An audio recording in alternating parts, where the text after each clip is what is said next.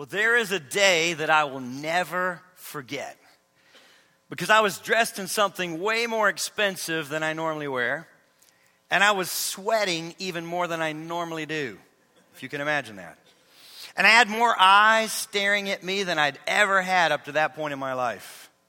And so I was trying to stand as tall as I could, keep my shoulders thrown back as far as I could, and figure out what to do with my hands.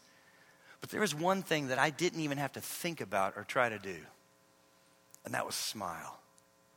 Oh my goodness, there was a smile on my face so big, and it felt like it had been there for so long that the muscles in my face were starting to ache, but I couldn't stop smiling. And then, as I stood there smiling and sweating, the music began to soar, and the back door of that auditorium swung open, and I laid eyes on the most beautiful woman in the world, dressed all in white.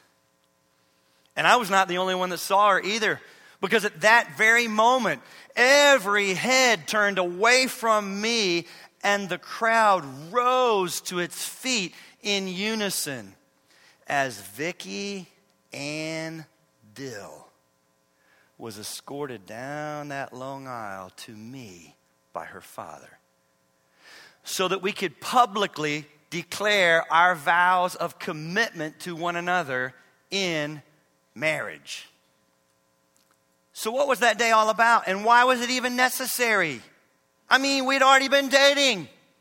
We had lots of the same friends. We'd already served on some of the same school committees, so that we were hanging out together a lot and already enjoying a wonderful friendship. So why was that ceremony necessary? I'll tell you why. Because on September 27th, 1986, we took our relationship to a whole new level by stepping up and publicly committing to one another that we were no longer just going to hang out or date off and on. We publicly committed that we would be committed to each other and each other alone, for better or for worse, in sickness and in health, in poverty and in riches.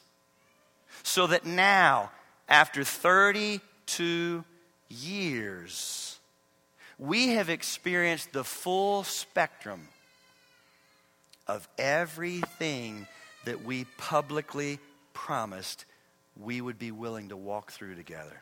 But now stay with me. Ooh. What that means, to do that, we have both had to die to self along the way, and move forward when we don't feel like it, and move towards each other when we'd rather run away, and swallow our pride when we want to bow up and cling to our rights and defend ourselves.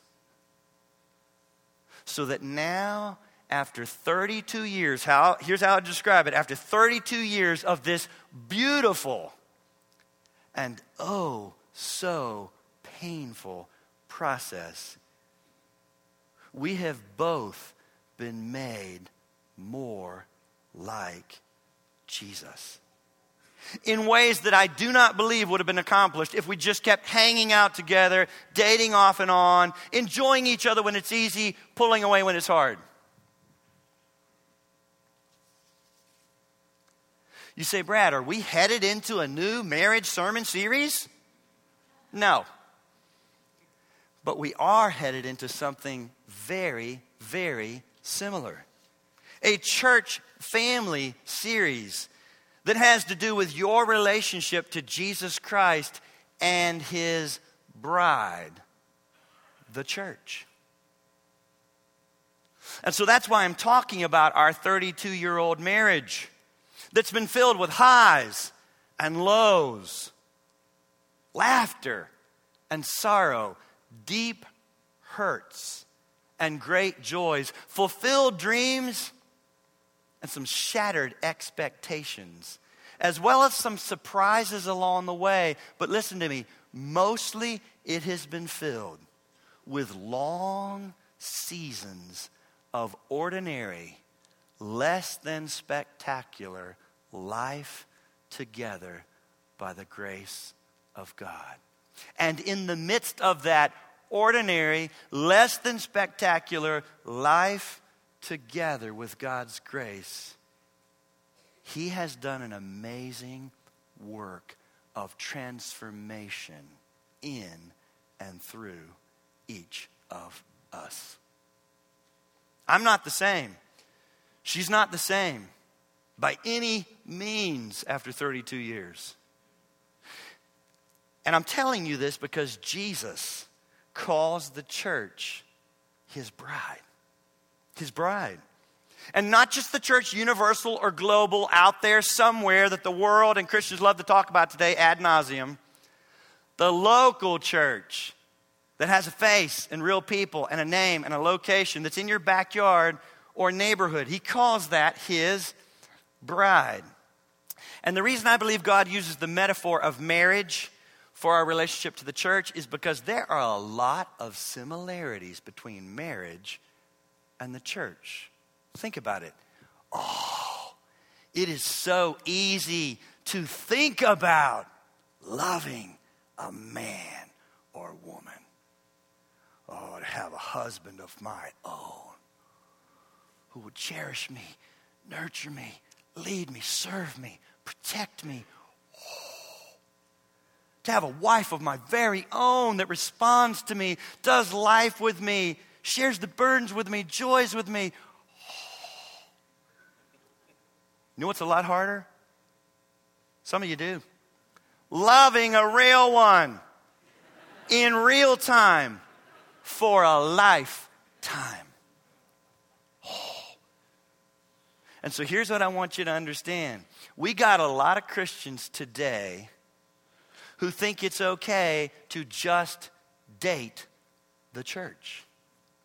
So they're hopping in and out of different churches, popping in and out, and just moving around, enjoying whatever it is they do like about certain churches. Oh, I love their Easter musical. Oh, I love their music. I love his sermons. I love their children's thing. There's a Jeep out the wall. I'll just have the best of all these different churches without ever committing to any one local church for better. I like that. Or worse. I wish that wasn't what they... In sickness, there'll be some times it just seems kind of sick there. And in health, you go through seasons where this is great. In poverty and in riches. And trust me, being committed to one local church is much harder. But when you read your Bible, you'll see that it's also much better for accomplishing all that God intended to do in us through the church. You do realize men and women didn't think of the church. God thought of it. Just like God gave us marriage and it's hard but it's good. God gave us local church and it's hard but it's good. He had a thought. He had a design. He had an intent of what He meant to do through the church. And I believe it is best accomplished by choosing one local church for better or worse. Sickness or health, poverty or riches. And so that's what we're going to dig into in this series, where I'm going to start today by simply challenging you as we head into a new year. Challenging you, wherever you are, to consider joining one local church. Instead of just flitting in and out, hanging on the edges, or even attending regularly, but never committing. And let me make a big disclaimer here too before I go any further. Please know, I love preaching about money and giving when we don't need it. And I've never preached about it when we needed more. God has always blessed us, so I can come right at you with what God's Word says about it. Not because we need it, because you need to know it. And you need to be blessed by everything God's Word teaches. I'm coming to you today. Please know, we're not having meetings saying, how can we get more people to come here? How can we get more on our rolls? Let's boost our attendance rolls and our membership rolls this year. That is not the heart of this church. We're not trying to see how many people can we now say are members at Grace. Here is our heart. We do believe that what you see from the scriptures is that when people commit and join a local church, that is what actually leads to real spiritual growth and maturity. Not just head knowledge. I'm hearing some good sermons. I've made a few friends. And so that's why I'm bringing this to you. Because here's what we actually believe from the Bible that we'll get into some more in the weeks ahead. We believe that the Bible says that everyone who joins here, who officially says, you're my church, you're my leaders, I'm your sheep, we're going to give an account for your souls. Hebrews 13, I'm not looking for any more of that than is necessary. It keeps me awake sometimes now knowing there's hundreds of people. I want to know your name. I want to pray for you. I want to know how you're doing. I'm responsible to make sure you don't go off the rails. We're supposed to come alongside you. We're not trying to see how many more we can do that with, but we believe that's how people move towards real spiritual maturity. So I'm bringing this to you. But here's something I want to address. An objection that comes up whenever you do begin to talk about not just attending or rumbling around, but joining, membership. Then an objection is often, hey, I don't see that in the Bible. There's no command in the Bible to join a church. So let me answer that question first. Where do you see church membership commanded in the Bible, Brad? Short answer, look at me. Nowhere. Longer answer. You don't see it anywhere commanded, but you do see it explicitly assumed and demonstrated all through the book of Acts and the letters to the local churches of the New Testament. It is assumed and demonstrated all through those books. And it's especially noteworthy, the book of Acts. So there's books in the Bible that are books of beginning. Genesis is a book of beginnings. It's a great book that's foundational, where we learn what we need to think about gender and marriage and human beings and work and life origins. Guess what? The book of Acts is a book of beginnings. The church had just begun. Jesus died, rose again, ascended, said he would send the Holy Spirit. What happens next? What's the message? What's his method? What's his means for reaching this world? He said he would. And when you look at the book of Acts, a book of beginnings, you see two themes, several themes. One of them is the Holy Spirit. One of them is that their message was a simple, bold message of the resurrection of Jesus Christ. And then you see over and over and over again, believers coming together and forming local churches with real leaders and structure. We've got a day that says, oh, I'm all about Christianity and Jesus and maybe even the church, but the church universal. It's the institutional, organized church that's bad. You did not get that from the Bible. They had real structure.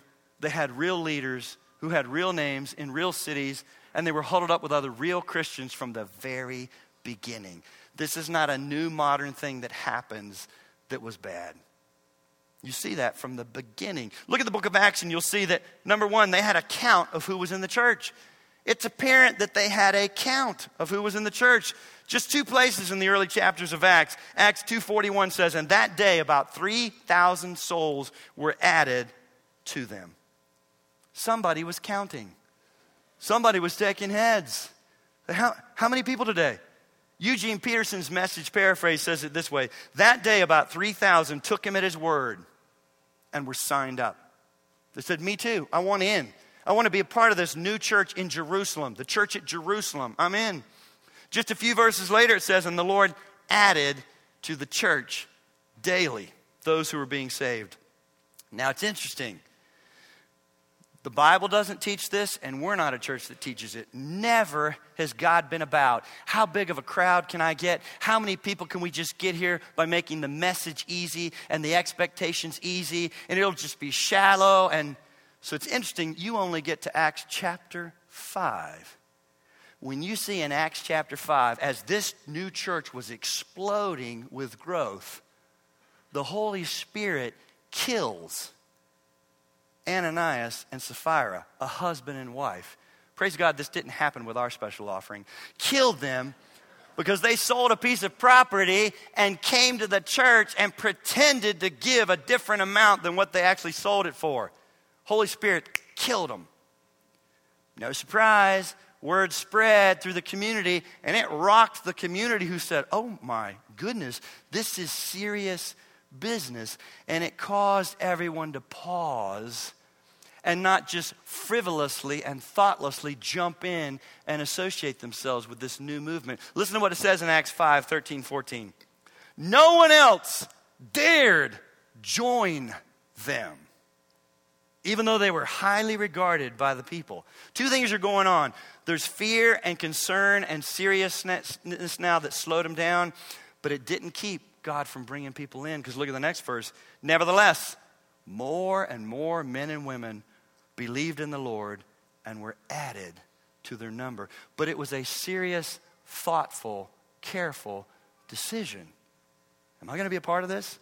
In fact, in the original Greek there in Acts chapter 5, the word that Dr. Luke uses. So the book of Acts was written by Dr. Luke, who was a traveling companion of Paul. And Luke recorded what was going on while Paul did ministry. Luke chose this Greek word for the word joined there. It's a Greek word that literally means to glue or cement something together. The strong language indicates membership, commitment, official, not just some overgrown Bible study where they're just in and out and we're not sure who's here. But as you keep reading on into the letters of the apostles to the local churches, here's what you also see, particularly with Paul. Paul refers repeatedly to those who are inside the church and those who are out. There was a clear sense of who's in and who's out. Let's be honest, when you just attend every now and then, or like every 6 weeks, or you come for a little while and you're gone for 2 years and then you're back a little while, that isn't a strong sense. Are you here? Are you in? Am I supposed to pray for you? Am I supposed to be aware of what's going on in your life and be there when you need me? I don't know. That may be a situation where you're just hearing some good preaching and teaching, yay. But that's not what God intended for believers for real spiritual growth. They knew who was in. They knew who was outside the church. For the sake of time, I've listed them in your bulletin, and I won't read them off. But you can see that Paul, in multiple places to multiple local churches, uses this terminology of those inside and those outside of the church. But let me give one more observation that points in the direction of official church membership. It's this. Their ability to put someone out, church discipline, to put someone out of the church assumes, presupposes an official sense of who has already chosen to belong. You can't put someone out if they never chose to officially belong. And we're going to have a whole message on it later, so I won't say much more. But church discipline that you see later in the letters, where they say if this person is divisive and will not settle down, separate, put them out. If this person is sleeping with his father's wife, I'm not making this up, this is 1 Corinthians 5, don't let that keep going on, and he won't repent. He says he's a believer and he's a member of your church. That's a horrible testimony. Put him out. Put him out. The fact that they were able to put people out and practice church discipline presupposes they knew who had chosen to belong. But here's where I want to focus our attention today. I want to answer the second question that still might be rumbling around in your mind. Okay, Brad, all right, maybe the New Testament really teaches membership, and maybe the book of Acts had even started that way, but so what? Why should I actually join a local church? Why?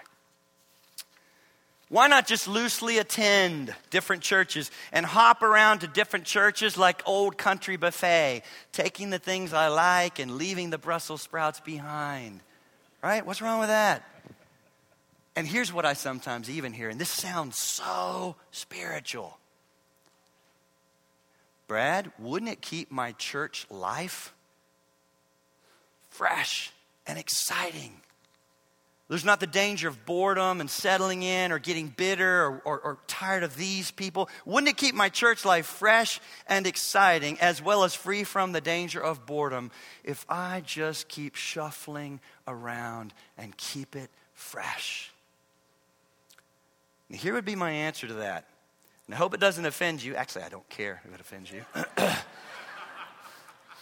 because I think it's sticking with the metaphor that I didn't choose to use today, but it's God's metaphor of marriage and local church bride. Marriage and local church bride. Here would be my answer to that. Wouldn't that keep it fresh and exciting and free from the danger of settling into boredom? The hopping around, picking and choosing approach to church is a lot like married people who say, oh, we're going to practice an open marriage. Have you ever heard of that? We're still going to let each other have sex with other people. Even, keep it creative. Maybe a threesome, foursome, bring your friends. We're just going to do these things, and she can go to clubs still, and I can go to clubs still, and we can meet people and hook up with people and sleep with people, and we won't just settle into this boredom of same person, same old, same old. It'll keep our marriage exciting and fresh and alive. Now, I wish I was making this up. I'm not. People do this. People promote doing this, write about doing this, and counsel other people to do this. Does it work? Horrible, destructive, awful. Why? Because God thought of marriage, God thought of local church bride, and has a design for it. God never intended for marriage to work that way. The best marriage is two people, one man, one woman, who commit themselves to each other and each other alone. Through the good, through the bad, through the exciting, through the dull. And what they discover over time, they begin to discover what real love and intimacy and maturity looks like. So let me give you some reasons for settling down with the bride of Christ and choosing one local church. And again, let me say, would not hurt my feelings if next week we have 200 or 300 less people. Not because you chose to give up on church, but because you got serious about my message and said, all right, I'm never going to join here. I like this, but I don't like all that. I need to find myself a local. If I found out Florence Baptist just boosted by 50, 60, Seven Hills, Crossroads, there are other good churches. I'm challenging you to choose one, and it doesn't even have to be this one, but choose one, because I think you will grow spiritually far more, and you'll be in alignment with what God intended to do in your life through the local church. So let me give you some reasons for doing this. Number one, joining a local church makes you a part of what God has been doing from the very beginning. This is what God has been doing from the very beginning. It's not a new thing. The word church is used 110 times in the New Testament. And 93 of those references are to a specific local church that had a city that it was located in and had real elders with names and real Christians who had committed to those Christians in that location and for reaching unbelievers around them. 93 of the 110 references to church are to a local church, whereas we've got Christians today blogging and writing and talking about the universal church, the global church, the universal church ad nauseum, and there's like 13 references to that. God wanted to draw your attention to real local churches in cities with real people and leaders and people that gets real messy and can be real discouraging, but real growth happens there. You're going to be a part of what God's been doing from the beginning. When you read the book of Acts, you'll see that Acts is a history. It's a history book showing us the spread of Christianity across the known world. And you don't have to say, well, how did they do it? Was it, you see exactly how they do it. It was the spread of Christianity across the known world through the start of local churches. Wherever they went, they started local churches and raised up elders, real people and leaders to shepherd those people while they did evangelism and loved each other and forgave each other and practiced real hospitality. That was the spread of Christianity from the very beginning. You're getting in on what God has been doing. Number two, joining a local church boldly identifies you with Jesus. We live in a day where it'd be great for people to know, oh, you're a Christian? You are saying, I am a Christian and I'm aligned with a local group of believers. I am a Christ follower. I'm not just floating around out there somewhere. You think about it. membership still matters today. Let's not act like it doesn't. Membership to the local church may be out of vogue in our culture and with Christians today, but people still get excited about membership for so many other causes, do they not? Oh my goodness, there are Jeep clubs, model toy train clubs with adult men in them, wine clubs, and on and on and on. I could go clubs. Why? Because of something about the human heart, folks. Here's what's true about us.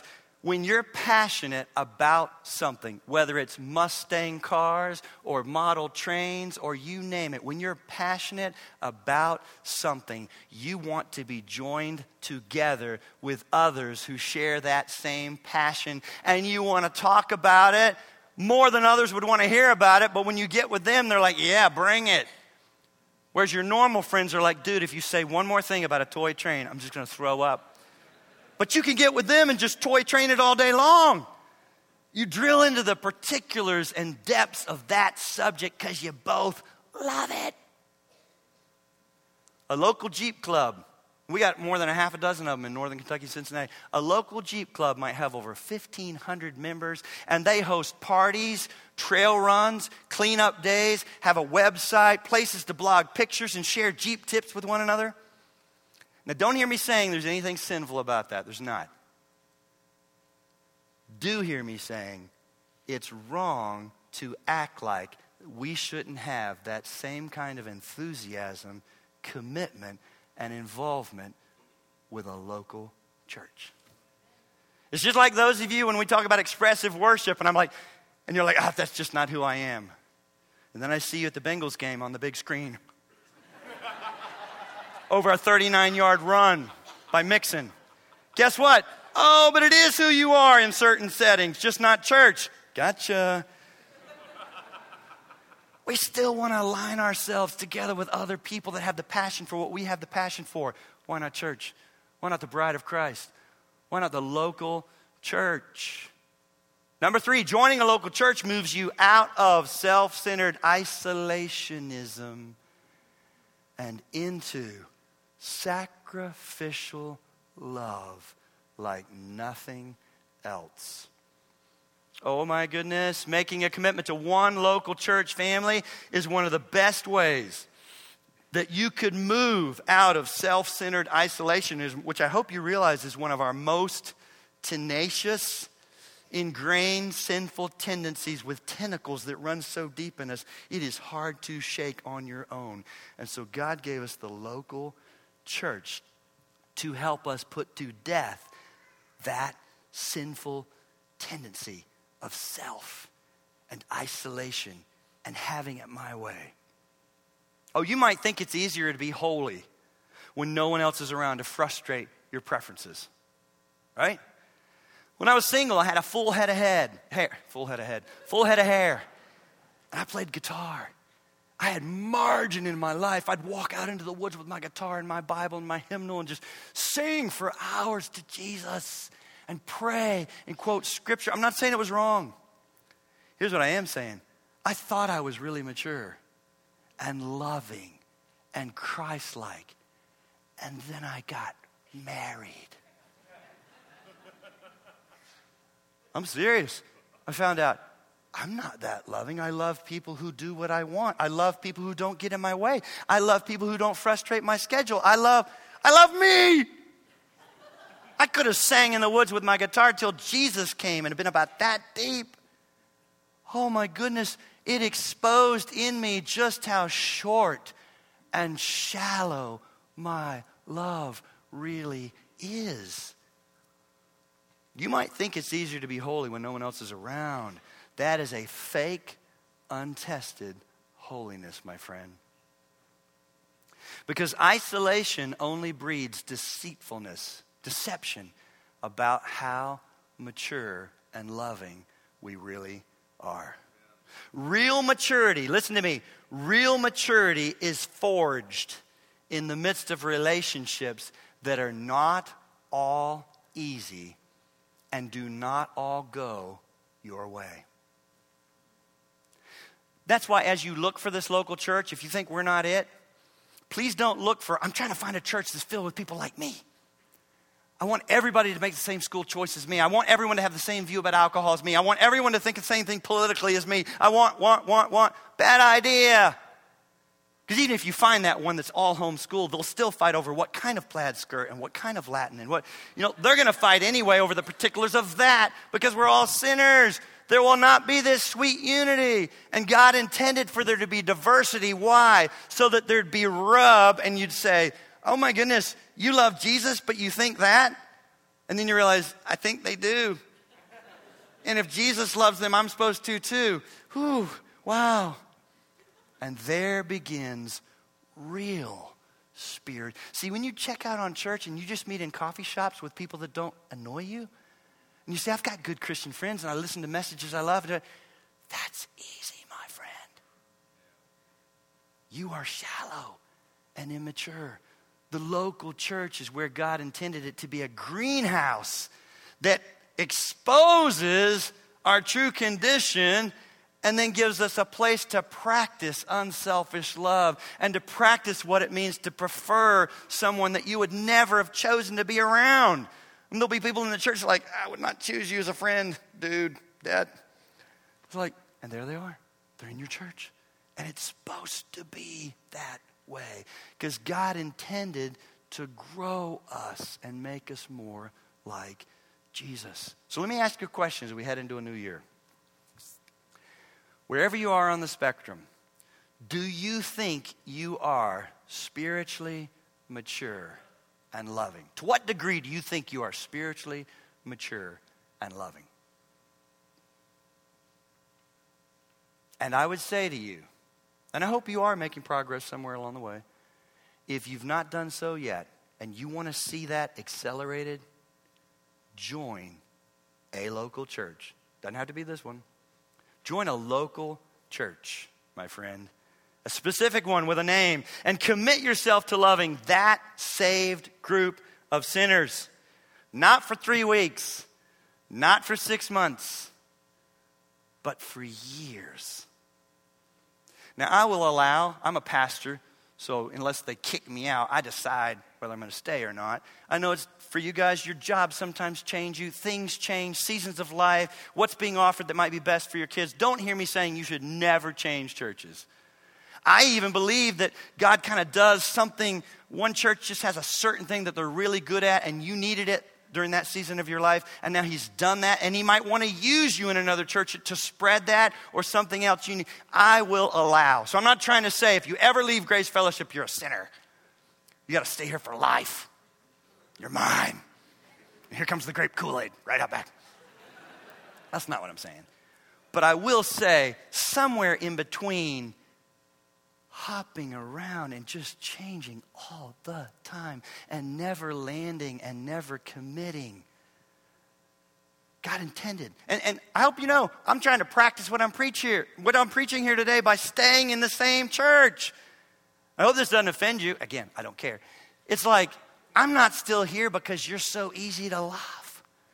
I'm not here because I've never had my feelings hurt or felt misunderstood or felt attacked. Not at all. I'm not even here because I never wanted to leave. I have wanted to leave you. Fling my ring back and hit the bar church scene. But I stayed. I did not have God's release. I'm staying. I've only been in 2 churches my entire ministry. 10 years in South Carolina, and now 23 years here.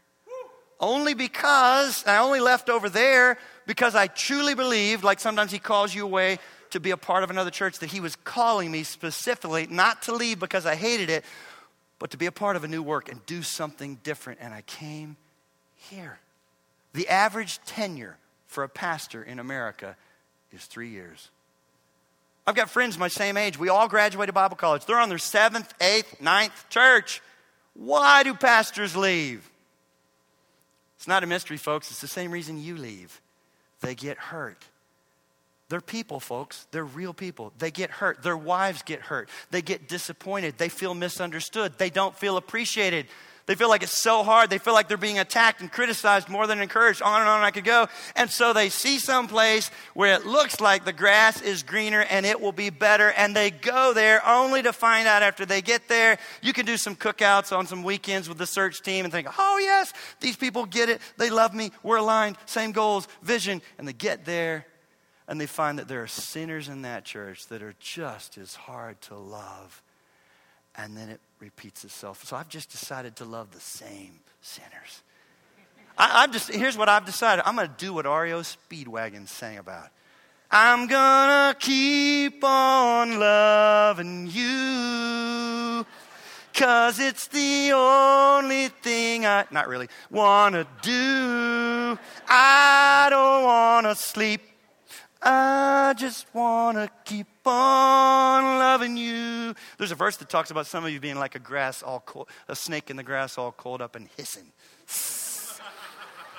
Some of you have hissed at me through email. Face to face.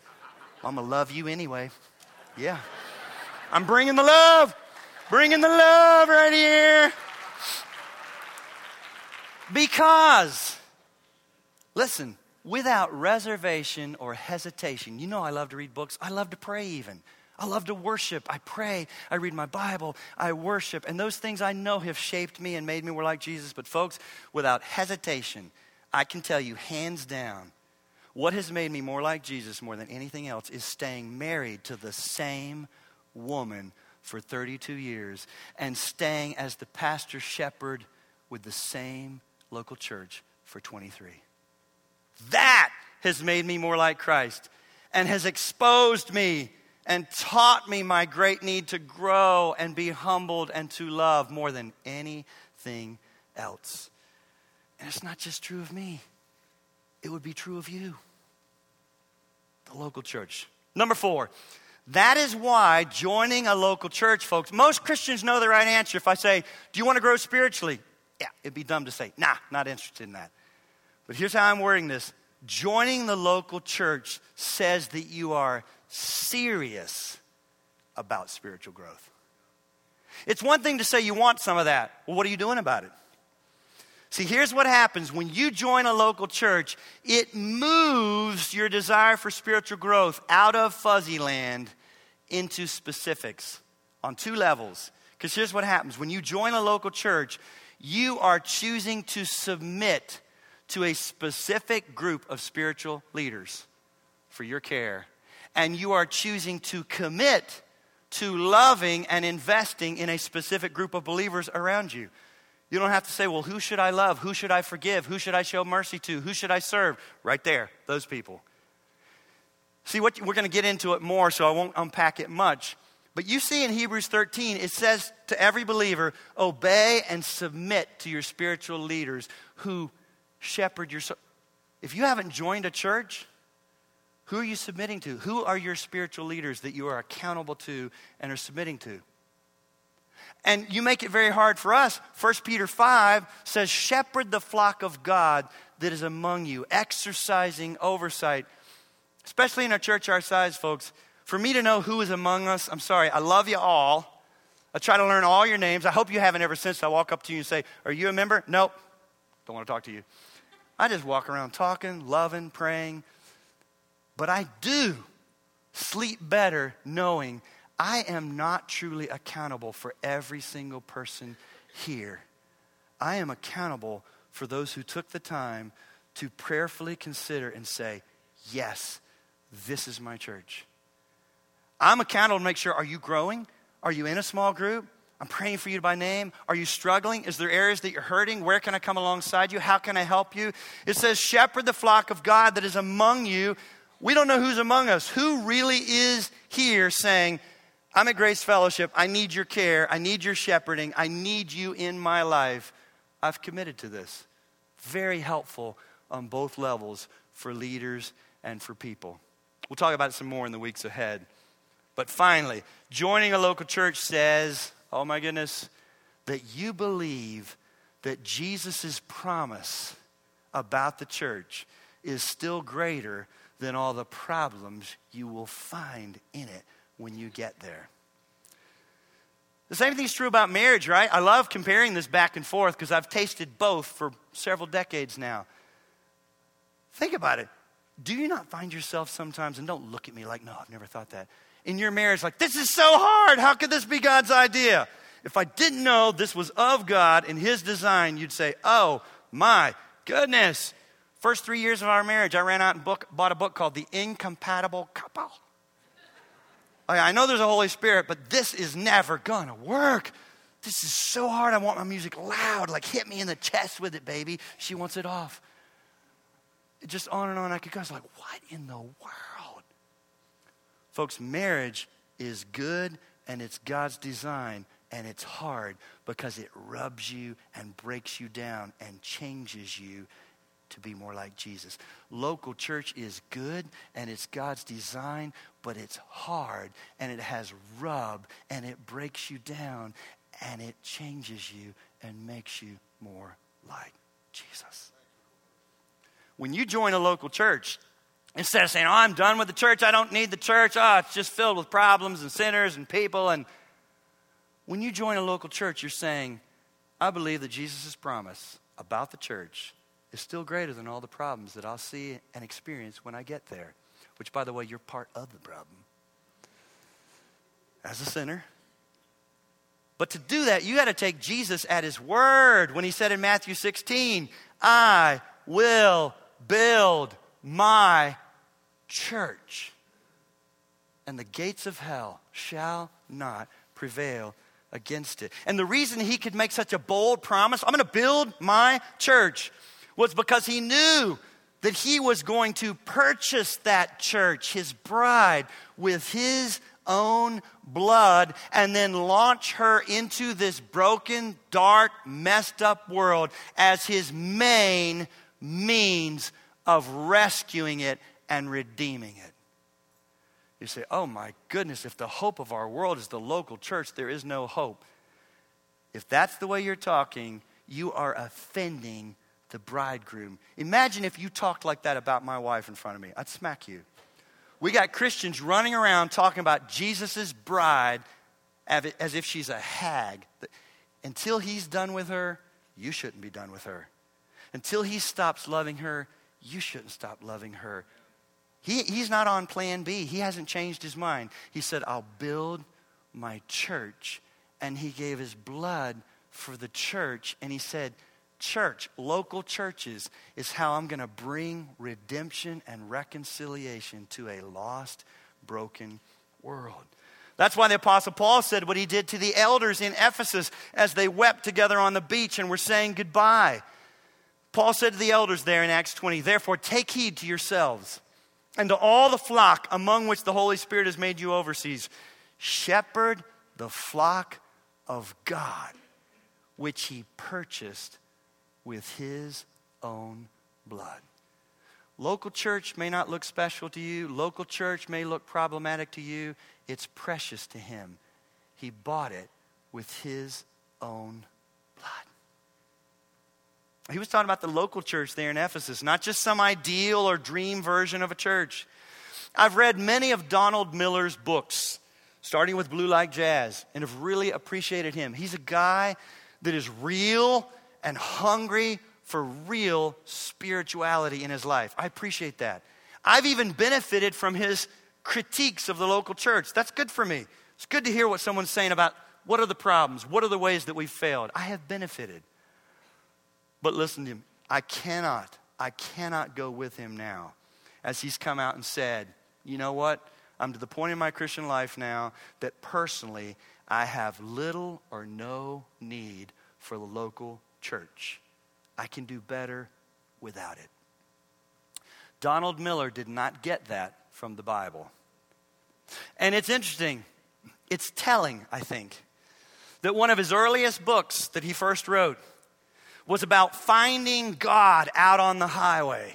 He and a friend just packed up their car and hit the road on this adventure to find God and develop real spirituality. Because in the book he says his local church and his pastor were just not cutting it and just did not understand the longings that he had for real spiritual depth. And he's a great writer. Oh my goodness, he can tell a great story. I always enjoy reading him. But folks, think about it. It might sound courageous and adventurous to pack up your car spiritually and hit the road and find God for yourself out there on the road. But I don't think that that is what God prescribes in his word for real spiritual growth. And I don't think it's actually as spiritual or courageous as it first sounds. Think about it. Going away is easy. Again, the analogy of marriage, right? I never counsel couples to separate. If there's abuse, then yes, for safety. But to make that marriage better, absolutely not. I've never seen separation lead to reconciliation. It's always a first step towards divorce, because now I'm in my own apartment. She's not in my face. I'm not dealing with this stuff. I should have done this forever ago. It's easy to go away. You want to know what's hard? You want to know what is more courageous and will grow you faster spiritually? Unpack your spiritual car. Join a local church. A specific one. If not this one, then choose a good one. And lay down all your expectations and dreams and selfish desires and begin by God's grace to love and serve the people in that church. Not another one, that one. Even when it's not easy to love certain ones, and even when it's hard to serve certain ones. I'm challenging you this year to consider joining. In other words, I'm saying, stop dating the church. Put a ring on it. Say I do to one local church this year. And I guarantee you, watch what God will do. Not in a weekend, not in 3 months, but over a long season of what can feel very ordinary, sometimes mundane, less than spectacular, couple of great sermons, a few bunts, songs that I love, some songs I wish we never sang, people I love sitting next to, people I wish I never had to see again. Watch what God does in the context of a local church and commitment for better or worse, in sickness and in health, in riches and in poverty. And if you want to consider this one being that one, please know, just like I wouldn't say to somebody, hey, quit sleeping around and just marry somebody. Would never counsel that way. Make an informed decision. That's why we always say, get good counseling. Sit down and have some good counseling to truly know each other. Just going out and eating Chinese and watching movies, you don't know them. Get some good counseling. I would say the same thing to you about a church relationship. It's serious. It's like a marriage. I want you to know who we are. So we do a class called Grace for You, and it's starting January 27th. So if you wanted to say, hey, I'll start by checking out Grace Fellowship. Is this where God would have me? You can get online and sign up. Sunday night, January 27th, at our Fort Thomas campus, 5 to 9. We will tell you who we are, what we believe, why we do certain things, why there's other things we don't do. And you're saying, well, other churches do blah, blah, blah. Why doesn't Grace Fellowship? You'll find out. You'll find out who we are and what we believe God's called us to do specifically as a local church, and then make an informed, prayerful decision. Should I join here? And like I said, it won't hurt my feelings if we see numbers drop only because Christians said, I've got to commit somewhere, and I can't do it here, so I'm going to find where I can. Oh God, thank you for your word. Thank you for your Son, our Savior. Thank you for the church, the bride of Christ. Oh God, I pray that you would do in and through us all that you designed to accomplish through your church, for better or worse, in sickness and in health, in poverty and in riches. That we wouldn't be able to say, oh, every season was fun. But we would say, as we look over our shoulder, oh my goodness, less of me, more of Jesus. I have been changed by this journey more into the image of Christ. oh God, do your good work in growing us and conforming us to the image of your Son. We pray in Jesus' name. Amen.